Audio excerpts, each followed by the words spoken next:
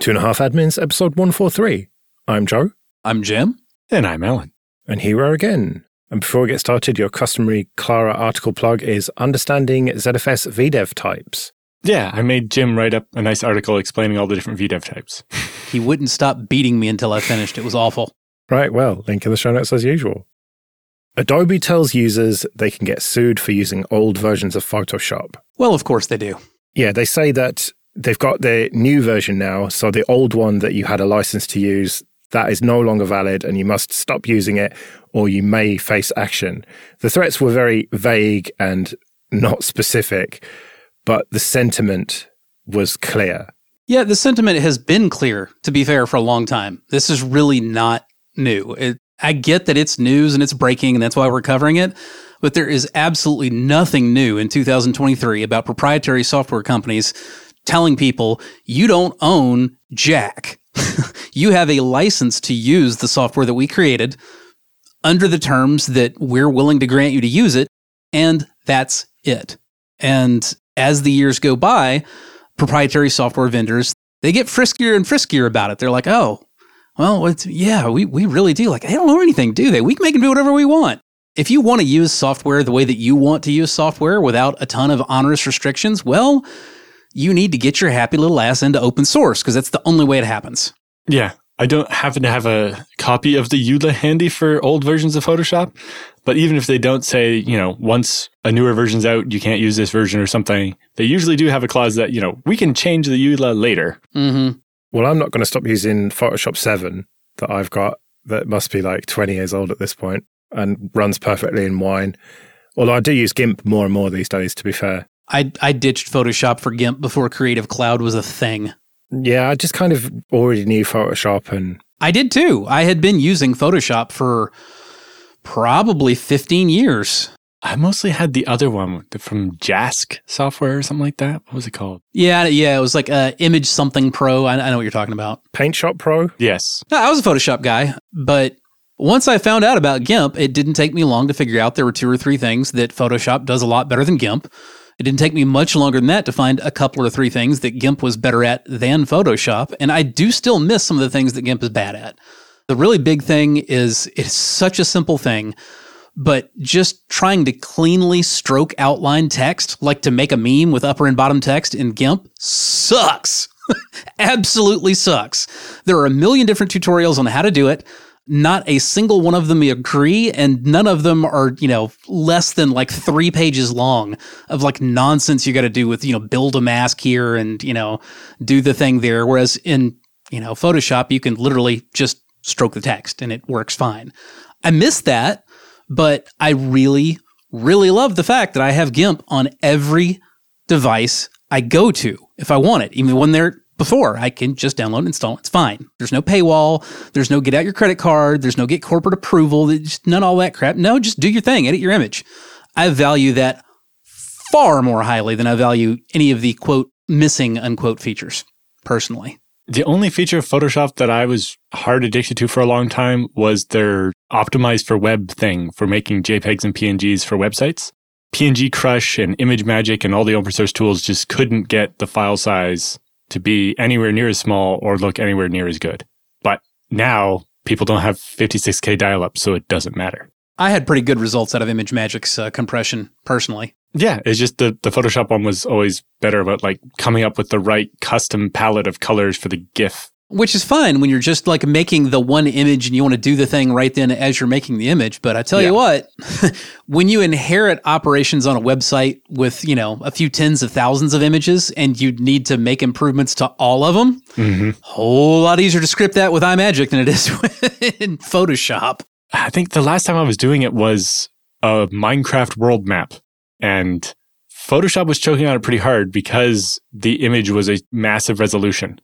And so it needed like 4 gigs of RAM when that was a lot for the uncompressed version of the PNG. But it did eventually make an image that we could show on the podcast, and it looked a lot better than what ImageMagick could do out of it. But that's a pretty obscure example at this point. But yeah, I think back to the story about Adobe, actually, a lot of this is driven by the fact that Adobe switched to basically a recurring revenue model. So instead of selling you a version of Photoshop every couple of years, they're like, what if we could charge you for Photoshop every single month? And they want to get the last people who aren't paying them every single month over to paying them every single month. Plus, it's also allowed them to eliminate a lot more piracy than they could have ever done before. And, this is probably a pretty good place for me to pivot into one of my favorite things that not everybody loves, which is license wonking. If you're using open source software, they have effectively EULAs. The license is your EULA, but, it's generally human readable. It's pretty short. You know what the terms and conditions are. And better yet, there's only a few of them you need to learn before you know what your rights are with the vast majority of open source software you will ever encounter. Whereas when you're in the proprietary software world, if you truly want to know what you can or can't do with that software, you got to read a different 15 or 20 page EULA written in lawyerese for every single software package. You got to read it from head to toe because you don't know what's in it. Nobody out there is saying, oh, well, this is proprietary software license, 1.0 blue. I'm like, oh, I know that. I use 20 other programs that use that one. No, that's not a thing. You have to play lawyer if you want to figure out what you can or can't do with proprietary software every single time. And when you don't, you get bit in the ass with things like this. And you may get bit in the ass with it 10 or 15 years later because you didn't read 15 or 20 pages of legalese and understand it. Well, if it was only 15 pages like the GPL v3, that'd be one thing, but EULAs are usually massive tomes, which actually raises a question in my head. It's like, I've seen the number of companies that spend a lot of time going over an open source license, decide if they can use it or not, but they don't do the same thing with the EULAs on their software. They would never use any closed source software ever. Just thinking about the amount of faff it goes through to get an open source license approved, but any closed source software is just, we paid for it, it's fine. I think that's one of open source's biggest failures, really, as a movement, as an idea, is to really sell the idea that it is a pragmatic choice to use open source. It's not just about ethics or because it's the right thing to do. It is often the best thing to do. It's less expensive for you, it's less risky for you, it's less paperwork for you, et cetera, et cetera. You're less likely to have your data orphaned, as software changes because, everything from you don't have to worry about vendor lock-in so much to, even if the format of your data changes, it's easier to get hold of old versions. There's no paywall or, legalese to prevent you from getting hold of the old version. Or there's the source code and you can write a converter. Better even than you being able to write a converter because even most of our listeners won't really be up to that task. But anybody who wants to can make a converter. So if you're talking about a very popular software package, there will probably be lots of converters available out there. Again, any of my fellow very old and crusties out there, you'll run into people who are very upset because they have documents that got, orphaned with like WordStar or something, and they never really paid attention. And then they desperately want to get into that document 20 years later, and they have a lot of difficulty doing it. And now you're scouring and hoping you can find something that will sort of give you access to that WordStar document, even if it's horribly mangled. But whatever's out there is kind of the best you're going to get, whatever. Whereas, open source stuff, man, there's... If 10,000 people were using that piece of open source software and it went away, somebody made sure there was a migration path away that you can use too. Okay, this episode is sponsored by Axiom. Go to axiom.co/25A, support the show, and start a 14-day free trial. Axiom unlocks observability at any scale. Developers are constantly taught to worry about how much they're logging due to providers using archaic architectures where ingest, storage, and querying are expensive.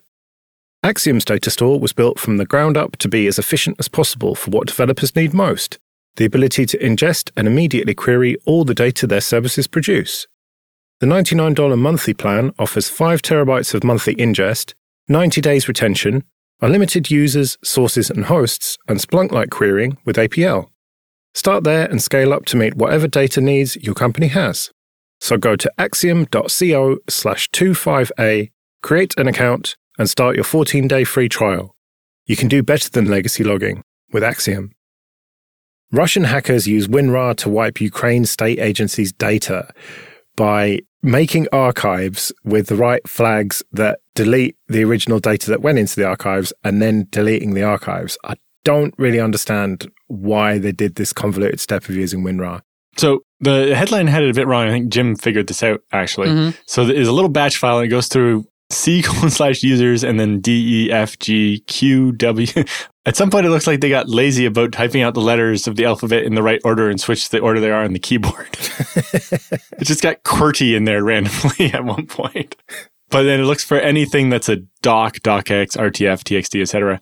And then it takes all of these, takes ownership of the file, and feeds it into WinRAR with the -df flag, which says delete it after you archive it. And then they delete it anyway as well. It's belt and suspenders. They're worried that maybe WinRAR won't actually delete the file, so they manually delete the file after it's added just in case. Mm-hmm. So in theory, what you should be seeing is a gigantic string of file not found errors from attempting to delete files that have already been removed. The archives themselves are not what's getting deleted. They're still there, but they're password protected with a password that the victim doesn't have. So what this really boils down to is some Russian state agency, it's like they heard us riffing on the idea of like a sysadmin lazily builds a CLI only password manager. It was like, hey, we could do that for ransomware. Yeah, it's basically a shell script version of ransomware. It adds everything to a password protected archive. And then when I read the headline or the summary and then deletes it, I thought they meant they deleted the RAR, and then why did they bother adding all these files to an archive? But they actually delete WinRAR itself just so that they wouldn't even be able to try to open the file. Right, that's what I didn't understand. Yes. Okay, that makes more sense. So they add all of the files to an encrypted archive and then delete the archiving tool so that you won't have a way to open it. The interesting question to me is just, WinRAR? Why? There's so many different things you could have done, you could have used for this purpose, and had it be just as brain dead StoneAxe simple as this was. What made you decide WinRAR? Like, that had to have been more lulz than anything else, in my personal opinion. It's just the tool I always have on my computer. A license for it came with my motherboard, actually. I was about to say, I hope the KGP paid for their copy of WinRAR. But, there's the old meme about the kid whose mom bought him a license for WinRAR because they always saw the pop up you've exceeded your 30 days or whatever. And I don't get that on my machine because a license for it came with my motherboard because Asus decided that was the right thing to do. I would love to be a fly on the wall for that sales call where somebody from WinRAR reached out to a motherboard manufacturer and was like, hey, I got an idea. You give me a whole bunch of money and I'll let you embed a key for this shareware into your motherboard. Wow. I would love to know how that collaboration came about. It's not built into the motherboard. It's just part of the software package or whatever. But yeah, I'd love to know how that came about. But I'm also just glad to have that license for WinRAR. Hell, I'd like to just know who reached out to who, because I could see that going either way. It seems equally improbable that Asus reached out, just randomly to WinRAR and was like, hey. But it also seems wild to just be like, what if we called motherboard manufacturers and got them to buy all of our customers' wide license for our shareware? I like to think it's Asus that called them, and then some random sales guy at WinRAR just had the best month ever. I sold licenses for 100,000 motherboards. I like it either way though, because imagine that same sales guy, but he just got a great big old double handful of stones and just called motherboard manufacturers and got somebody at Asus that was a little more well lubricated at work than normal, and the whole deal went through. And now that guy gets to tell that story. Let me tell you what a sales rep I am. The only comment currently on this story at the bottom is the article doesn't mention if the hacker group paid for WinRAR. Google Chrome is getting rid of the padlock icon, and people are up in arms. Why are they up in arms? Well, it would be pretty easy to get up in arms. My original reaction to that headline was pretty up in arms because it makes it sound like they're just not going to bother giving you a visual indication whether the site that you're on is properly secured or not, which is not actually the case. What they're really doing is they're going from default insecure, meaning you don't see any icon unless everything is properly secured, to the visual default is assumption that things are secure. However, if you connect to a site that has a screwed up certificate or no certificate whatsoever, just plain text, HTTP, you will get a warning icon in the address bar instead. Oh, that means we can't go to Alan's website without seeing a warning now. Going to Alan's website was probably already worth a warning. Yeah, it hasn't been updated since 2013. You could tell. Yeah, their justification is that 95% of the page loads for Chrome on Windows have been over HTTPS for a while now, with things like Let's Encrypt and just the general trend.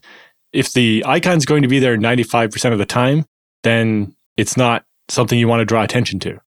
People are going to just stop noticing that it's a thing, whereas highlighting it when it's not does make more sense. In particular, their plan is to replace the icon with the Tune icon, which is the one with a bunch of sliders, because you still want a button there to click to see the details of the certificate and control things like, are pop-ups allowed and so on. It just won't be the padlock icon anymore. And part of the justification is that it's a false sense of security because loads of phishing sites have got a Let's Encrypt cert configured and everything's hunky-dory when it comes to HTTPS, but it's still a site that you don't want to trust. And so having a padlock there isn't really a good look. No, it's not, because the padlock was always intended to be a positive identification that this site is extra secure, which is no longer appropriate when we expect everything to be HTTPS and have a valid certificate. So that is the normal now, and it's entirely appropriate to not have a badge for that. You don't give people a badge that says this is exactly what you expected it to be. That's not really how notification systems work. When you have an extra icon or badge or flash or whatever you want to call it on a thing, it's supposed to call your attention to something that's unusual about that thing. And when the padlock first showed up, it in fact did denote something unusual about a site. At that time, it was highly unusual for a site to be HTTPS and have a valid cert and everything all in line. And so notifying you that this site went the extra mile to make sure all that happened, that totally made sense. Now, it's not the extra mile. Yeah, and it's what Google calls out in their blog saying. We know that the lock icon does not indicate a website's trustworthiness. It's just that the connection is private. They redesigned the lock icon in 2016 after our research showed that many users misunderstood what the icon was trying to convey. Despite our best efforts, when we redid the study in 2021, we showed that only 11% of study participants correctly identified the precise meaning behind the lock icon. This misunderstanding is not harmless. Nearly all phishing sites use HTTPS and have the lock icon, and this has resulted in, the FBI publishing explicit guidance that says the lock icon does not mean the website is safe. Reading that, it reminded me of do you remember when EV-SSL was going to be a big thing? I remember when people said it would be. Yeah. I remember the first time one of my banks had the green bar. I don't think that bank even bothered renewing that one after that. I don't think EV-SSL went anywhere. The reason it didn't go anywhere is because it was just too deep in the weeds for normies to care about it. You're never going to get normies to give a shit whether a certificate is Let's Encrypt or standard or EV or, anything else. You really can't get them to give much of a shit about whether it has a certificate on it or not at all.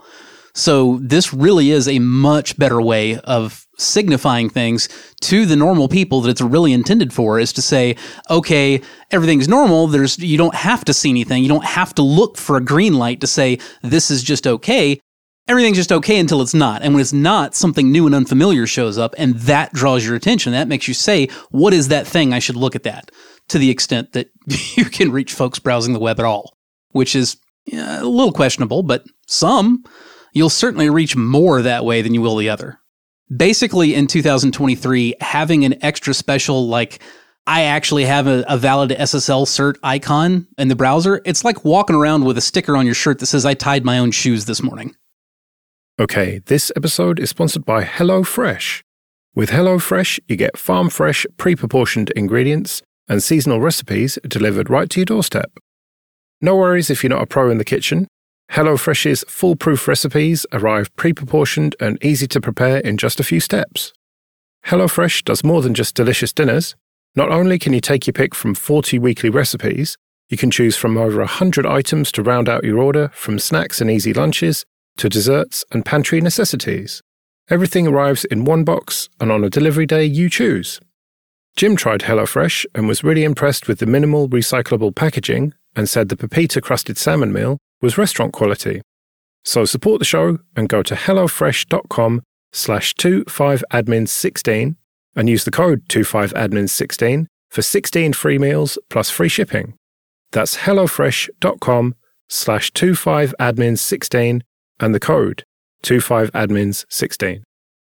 Our decision to wind down Amazon Halo. This is a post from Amazon's company news blog. And the bottom line is that their line of health tracker wristbands and stuff are getting bricked. Not just no more features, no more security updates, but just totally bricked. And if you bought it within the last year, you can get a refund, but otherwise you're just shit out of luck.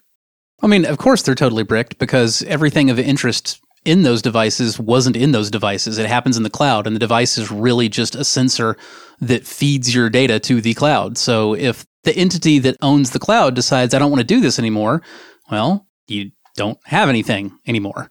How is this legal? Nobody's written a law to say you can't do that. Yeah, why? Because the US has really bad consumer protection laws. I know, but why has no one written a law?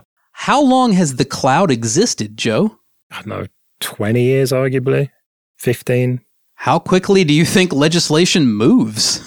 Yeah, I suppose. If game companies can get away with shutting down the online services behind games pretty quickly, then I can see this happening. Yeah, but a game is a digital download. Not always. Like, even if you bought a copy on a DVD, it won't work if it depends on an online service that it's not there anymore. Mm-hmm. Eventually, we got to the point where they had to include a label telling you about that, but that's the extent of it. But this is a physical product with a battery and stuff that is just totally useless and just e-waste now. Yeah. Mm-hmm. People should be outraged about this. If people were going to be outraged about this, they'd have been outraged a decade before this particular incident ever happened. Yeah. Like, what about people that bought thermostats that don't work anymore, or tons and tons of other devices? Phones that only get one update or no updates. Mm-hmm. But the thing is with a phone, it still kind of works. You know, I can get a 10-year-old phone out of the drawer, and as long as the battery hasn't exploded, it's going to work to some extent.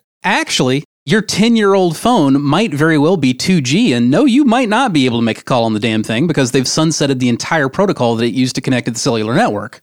I have devices right now that don't work because they rely on 2G connectivity to the internet, and it's the only way they can do it, and there's no more 2G service in my area. Right. I could buy devices that need 2G connectivity right now, and 2G hasn't worked in my area for like a year or two at this point. Yeah, and you could argue that if a phone can't make phone calls, then it doesn't work.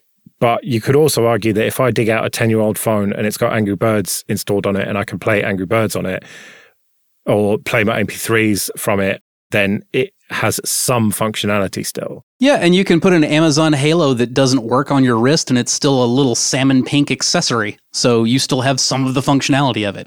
Again, nothing lasts forever. Stars die. These things didn't even last a year from when you bought it, which is maybe a problem. This is a pretty short timeline being like, oh yeah, we're killing it off in like 3 months. Good luck. Did Amazon maybe hire a whole bunch of Google engineers for the Halo project? Probably. But they're also like, yeah, up until August 1st, you can log in and download all your data if you want to keep it or delete it so that we don't get to keep it. So you're not promising you'll delete it for anybody who doesn't manually go in and delete it? How does that work? And it's like, if you want to save your scan images to your phone's camera roll, then there's a whole set of instructions for that and so on. But yeah, this is pretty shocking. And then I love how they're talking about how they're going to support the employees, but no details on what that means. But they only announced this product line and service in 2020, not even 3 years ago. And they're already shutting it down. I already asked you if they hired a bunch of Google folks. Well, yeah. Are they looking to try and acquire that image, that reputation that Google has? Because that's a great way to go about it. That's only a problem if you're the only one with that shitty reputation. Mm. So, on the other hand, you'd be like, well, Google is still doing well. And, look at all the trash they pull. Why don't we do that? We could just, do whatever the hell we want and it'll be fine. Look at Google. They led the way. Now, if you want an example of how to, sunset a device like this responsibly, I can give you an example that's actually sitting right in my rack right now. I've got a little IoT device called Monitor.io. I covered it back when, actually before I worked for Ars Technica full-time, I covered it for Ars. That was about the same time frame, actually. It's like 3 or 4 years. And recently, the company behind Monitor.io, they made the decision to shut the doors. They just weren't financially sustainable. And the way that device works, it gives you information about your internet connection quality. And the way that it does that, rather than by doing a traditional fat speed test that eats up your entire pipe, they monitored latency instead. They had a global network of test targets, And they would measure the latency that it took you to get to the test targets around the world to let you know, what was the health of your internet connection, which was great. You had a really nice quality monitor 24/7, lots of interesting metrics you could look up on it, and it didn't, well, frankly, shit up your internet connection, running speed tests the way, like Eero and to a lesser degree Plume. They want to run automated speed tests like every day. And during the time that speed test is running, your Wi-Fi is going to suck. Monitor IO is not going to do that to you. But anyway, the point being, the company was closing, but the way they did it is they actually provided open source firmware that you can flash to the damn thing. Now, you don't have all of the functionality of, their entire distributed network when the company was running it, but everything it's possible to do without the company, they actually wrote new firmware on the way out and gave it to all their customers to make sure they didn't leave completely useless bricks behind, which is amazing. I wonder how far in advance they did that. I don't really have a good way to know that. I found out at the same time everybody else did, basically, which was when the company sent out the email. And by the time anybody knew that the company was closing, that information didn't hit the streets until it was hitting the streets concurrently with, but don't worry, we've provided you this open source firmware and instructions on how to flash it so you can still use the device after we're gone. Okay, this episode is sponsored by Linode. Go to linode.com/25A, support the show, and get $100 free credit. From their award-winning support, offered 24/7, 365 to every level of user, to ease of use and setup, it's clear why developers have been trusting Linode for projects both big and small since 2003. Deploy your entire application stack with Linode's one-click app marketplace, or build it all from scratch and manage everything yourself with supported centralized tools like Terraform. And check out their managed MySQL, Postgres, and MongoDB databases that allow you to quickly deploy a new database and defer management tasks like configuration, managing high availability, disaster recovery, backups, and data replication. Simple and fast to deploy with secure access, their flexible plans include daily backups. So go to linode.com/25A, create a free account, and you get $100 in credit and support the show. That's linode.com/25A.